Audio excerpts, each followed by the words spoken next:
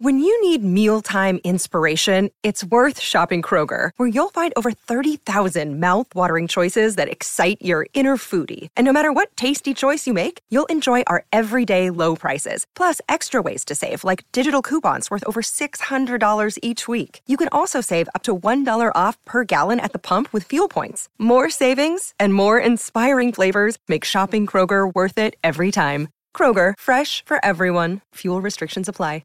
Another day is here, and you're ready for it. What to wear? Check. Breakfast, lunch, and dinner? Check. Planning for what's next and how to save for it?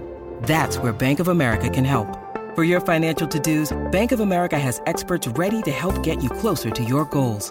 Get started at one of our local financial centers or 24/7 in our mobile banking app. Find a location near you at bankofamerica.com/talktous. What would you like the power to do? Mobile banking requires downloading the app and is only available for select devices. Message and data rates may apply. Bank of America N.A., member FDIC. But in reality, you need to take the opposite approach, which is, I don't know you, thusly I have no real investment in this working out. I want to find out if this is the right fit, not make it the right fit when it's really not. Right. Hey everybody, welcome to another episode of Relationship Theory. I'm your co-host, Tom Bilyeu, and I'm here with my beautiful, amazing, talented wife, Lisa. Hello, baby. What is up? Today we're talking about entrepreneurship and relationships. Let's do it. Let's get right into it. Yeah. I think we have enough experience on this. I think we do. All right. This is from Adam. If you are a single man or woman in 2019, should you put entrepreneurship before your romantic relationship? Should is the wrong word to ask. So this comes down to what are your goals? So I would, for sure. So if I wasn't already in a relationship, there is no question with the amount I work and the amount of fulfillment that I get from being on a team, I would just work around the clock, no question.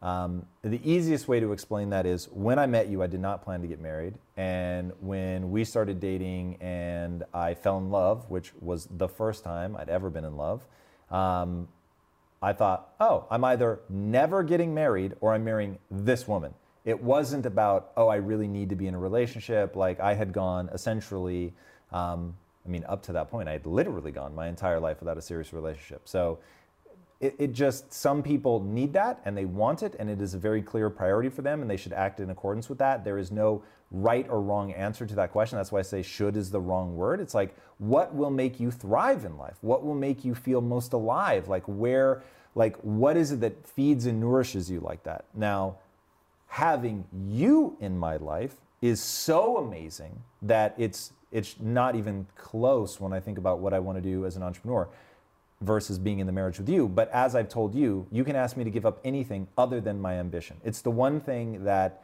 it is such a part of who I am and my identity and who I want to be and all of that, that I would feel like a shell of myself if I wasn't able to pursue at the highest level, being great.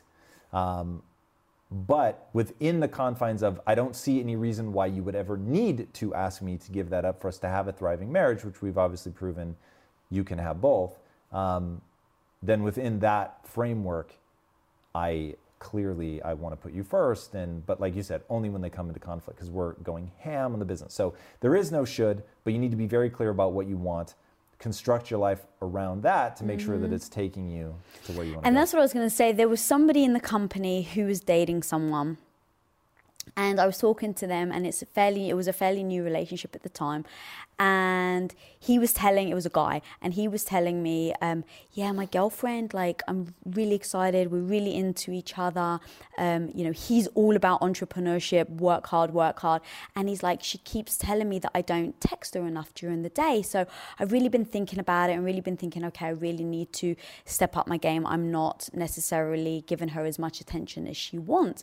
And I said, that's actually quite dangerous. I said, what do you plan for your life to look like? Let's say she's the one. Are you going to be conscious all day during the day when you're at work to be texting her? And he's like, no. And I'm like, okay, then now's actually the great time to tell her that. To say, I totally understand that you want to know that I'm thinking about you, and I really do. But look, between this time, I'm going hard. It's not a reflection of you. I still really like you. I adore you. I love you, whatever words he wants to use. When I'm with you, I'm going to be engaged. I'm going to switch off my phone. But look, this is me. And I'm going to be working 10, 12 hours sometimes during the day. And that means that I'm not going to be texting you. And he was like, I never even thought about it. But because I put myself in that woman's position. It's like, set the ground rules. Or even, you know, like if I was the entrepreneur, like I would do the same if I was dating a guy. It's like I would set the ground rules from the beginning so that they know who I am and what I'm looking for in life. Because ultimately, if I'm going to then spend time with this person, are they going to accept me for me? Are they going to accept me for being the person that isn't texting for 12 hours? If they're not, better to know now.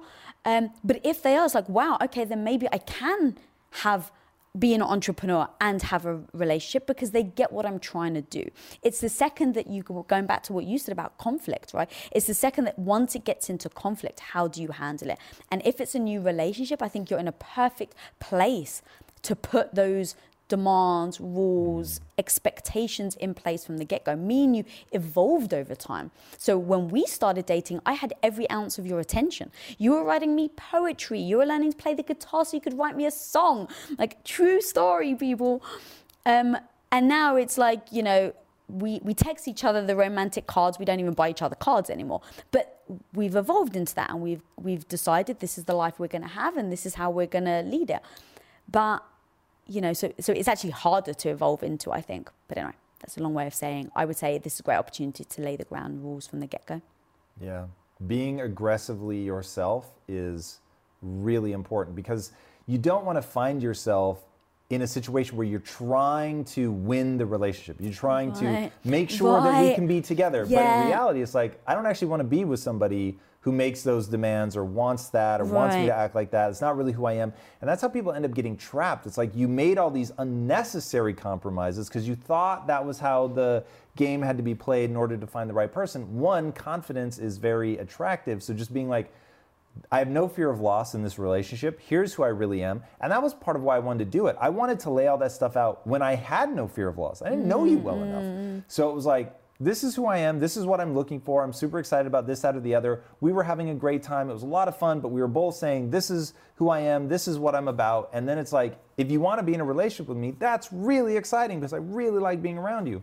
But if you don't, that's okay too. It's early. There's not like a lot of feelings tied up in this.